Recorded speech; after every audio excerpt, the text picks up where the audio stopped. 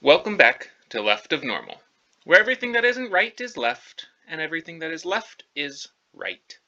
I'm your host, Scott Seary. Last week we looked at how when someone gives unclear messages or tries to drop some subtle hints, they are often misinterpreted by the left of normal person. And then it's all the fault of the left of normal and not the person who gave the really crappy instructions to begin with. Instead, let's all just do better by saying what we mean and saying what we actually want. Today we'll revisit a topic that I've touched on a little bit in the past, but I've recently come across some more information on it. Now, throughout my entire life, I have really struggled with jobs. There are just so many rules and so many rigid expectations, and there's a whole lot of arbitrary, we do it this way because that's the way that we've always done it type of expectations.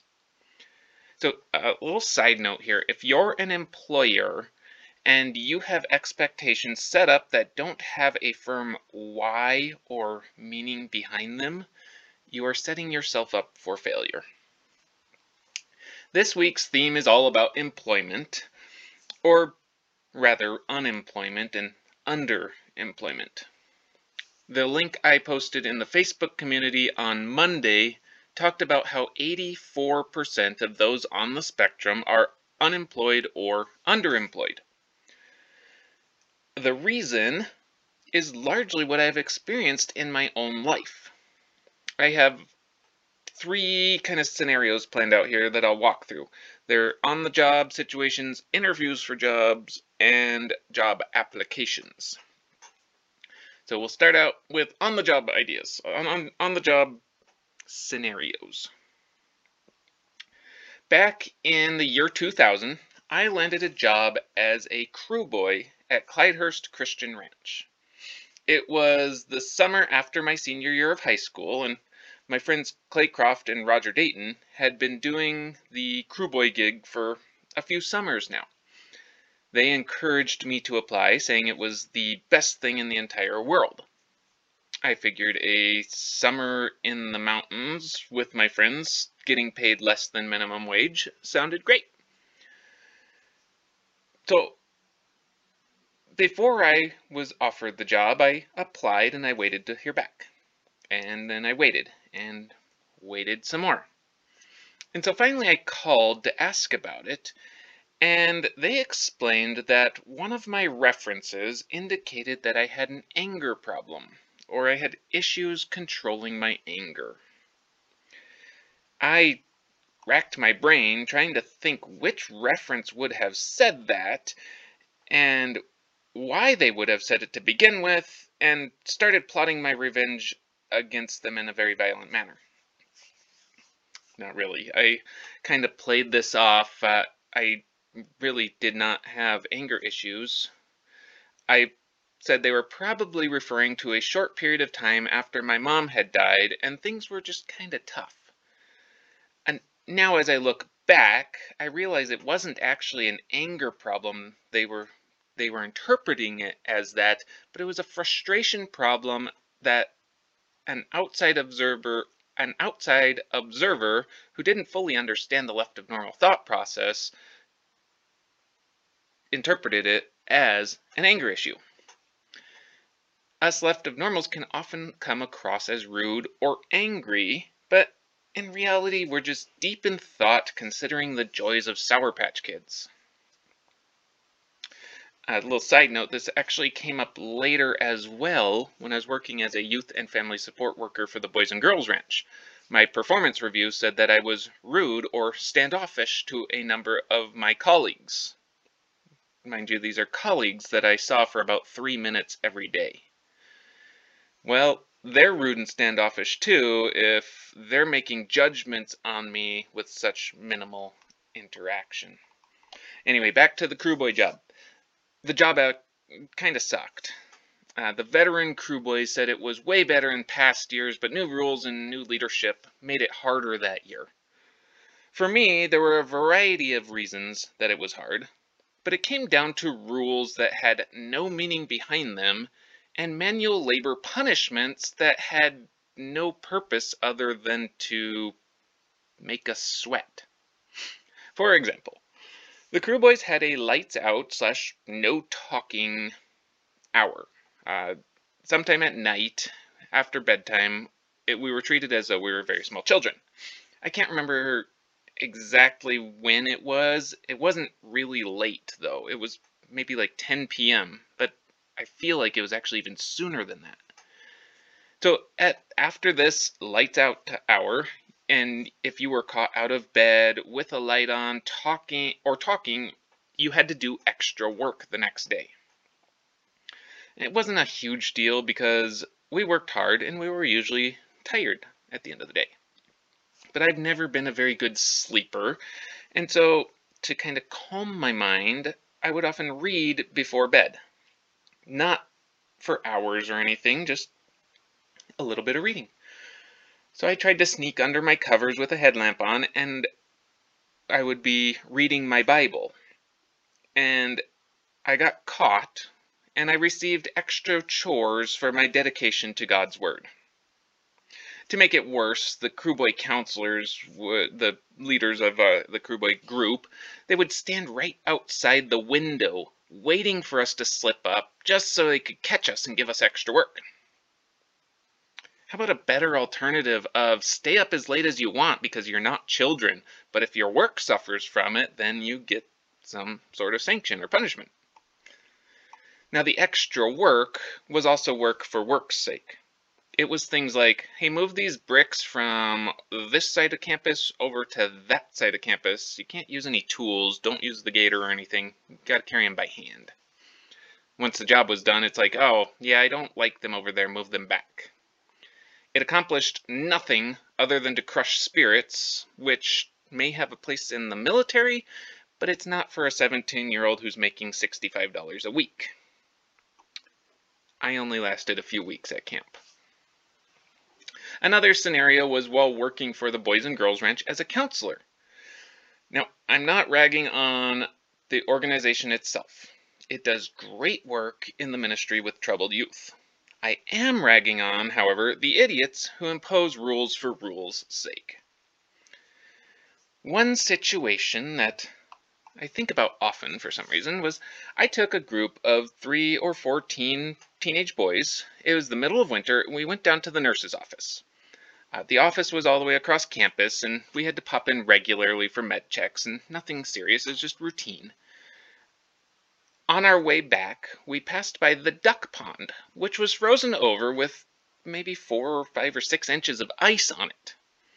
Teens being teens wanted to slippity slide around on the ice, and since these guys didn't get privileges to just be kids, I said to go for it. Just stay near the edge because the fountain in the middle can make the ice thinner even if the fountain's not turned on.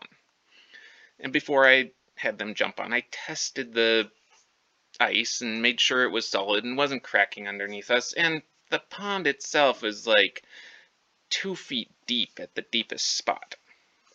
So we slid around for maybe 10 minutes. The kids had fun. Every one of them had a huge smile when we were done, and it's exactly what they needed and exactly what was going to help them in their treatment process. But from a nearby building, someone saw me, and they reported it to the lodge leader where I worked, and at our next meeting there was an announcement that a Fortin staff was seen letting kids go on the ice at the duck pond. And we can't do that. And then our quote-unquote leader, I put that in quotes because it was one of the worst examples of leadership I've ever seen. More like petty junior high BS. She says, I heard that, and I thought, who could be so stupid as to let those kids go on the ice? And so I raised my hand and I said, yeah, that was me. I've slid around on the ice my entire life. I've fallen through on more than one occasion. I tested the ice before they went on, and it was nearly thick enough to drive a car on. No kid would break through. They were completely fine. She very quickly backpedaled on calling me stupid, now that she got caught demeaning her staff in front of the entire crew, and she quickly cleared it up that we can't do that for liability reasons, and then moved on. If I was working in that job still, I 100% would let the kids slide around on the ice again if the opportunity arose. It was good for them. Okay, let's move into interviews. We can come back to some of these stories about how workplaces fail to accommodate different ways of thinking some other time. I have interviewed for a lot of jobs.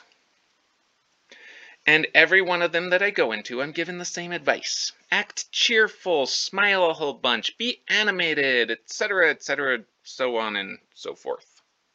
And every time, I'm quite sure that I have come across as entirely and extremely phony.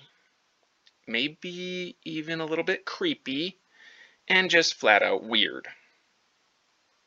Because in the interview, no matter what position you're seeking, the interviewee is always attracted to those happy-go-lucky barista types that are just way too excited for life. Often, I'm very qualified for the jobs that I have interviewed for. They have little to no customer interaction, and yet my skills are judged based on how much I smile during the interview. Of course, there were blunders along the way on my part. One, I slipped up and said I was looking to go to grad school, but they were looking for someone that would be in for the long haul. Once I accidentally slipped up and said that I needed $12 an hour, and they said, well, that's certainly something you could work towards, but we're starting people at 8. This was a while ago where 8 wasn't absolutely terrible, but you certainly couldn't live on it. And then there were others, like when I applied for a position at GE that I was very well qualified for. I managed to put on a good act throughout the entire interview process. I asked some good questions at the end, and I was told, we have a week of interviews. You're at the beginning, so it might be 2 weeks before we get back to you. And then 2 weeks went by, and then a third week went by. So I called, and they said something along the lines of they went with somebody else. At the very same time as that phone call, I jumped back on their website, and they had just reposted the opening for the job position that I had applied for that they claimed was filled by somebody else. Apparently I wasn't even worth considering or giving me a chance, or they just straight out lied about it. I don't know. Probably that same reference that said I had anger issues popped back into my life 15 years later and said I still had those anger issues. Okay, I have a lot more of these interview stories. I can sprinkle those in here and there where it's proper. But right now I'm strongly considering applying at various jobs and going through the interview process with more of like a sociological and psychological perspective. A whole lot less stress because I don't actually need the job, nor do I even want the job. But I could test out different interactions based on my appearance or questions that I asked or just overall how I acted. I feel that would make for a good read. That would turn into a fun book. Now finally we have job applications. I hate job applications. Probably the worst is that now that they're all digital, you have to use their drop-down menu system for every single job app.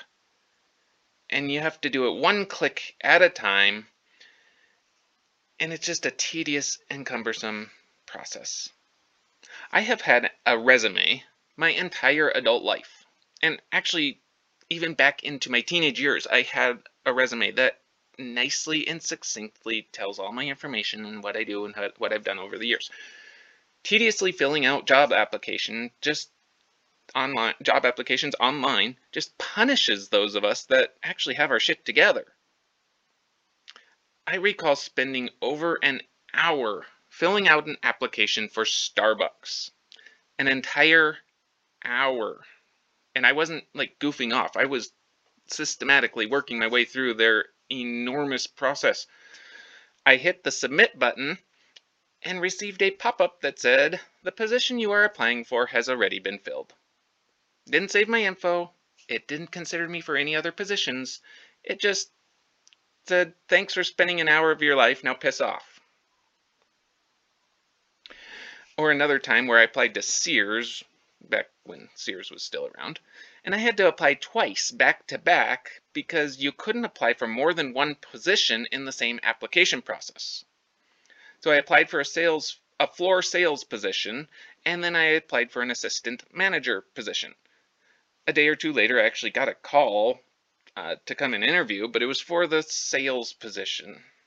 So I went in, and as soon as I walked in, I told them, I said I was actually more interested in the assistant manager position. I would prefer to interview for that one. Of course, that derailed everything, and we went through the interview process, and I never heard back from them at all. The bottom line is I have applied to hundreds of jobs, and I'm guessing my callback for an interview response is less than 1%, and then my job offers even after interviews is probably around 1%. I don't know if that's how everyone experiences these things, but when you're turned down for jobs like pushing a broom around for a construction company or working entry-level BS at McDonald's, you kind of begin to wonder what's wrong with you.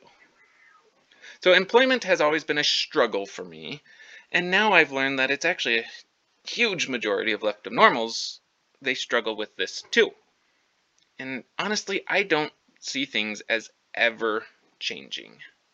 No matter how much awareness there is and how much we love our introverts and how much we understand people on the spectrum, it's always going to be the same. Whoever smiles the most in the interview gets the job. And so that's why I created my own job, where I work at my own pace. And I get paid to do the work when it gets done, not get paid to be at my desk for a specified number of hours per week. Autism doesn't need more awareness. Everyone is aware of it. Autism needs more acceptance and understanding. But that's a discussion for another week. For now, you have had a peek into the world where everything left is right, and if it feels right, then it must be left. Thanks for tuning in. Don't forget to like, comment, subscribe, join the Facebook community, and keep in mind that if you have anything to do with the interview process for any job out there, be aware of the clues that someone presents that shows that they may be on the spectrum, and make decisions based on how well they comprehend the task at hand, not how many times they smile and make eye contact during the meeting. And of course, share this with your friends, whether they are left, normies, or right.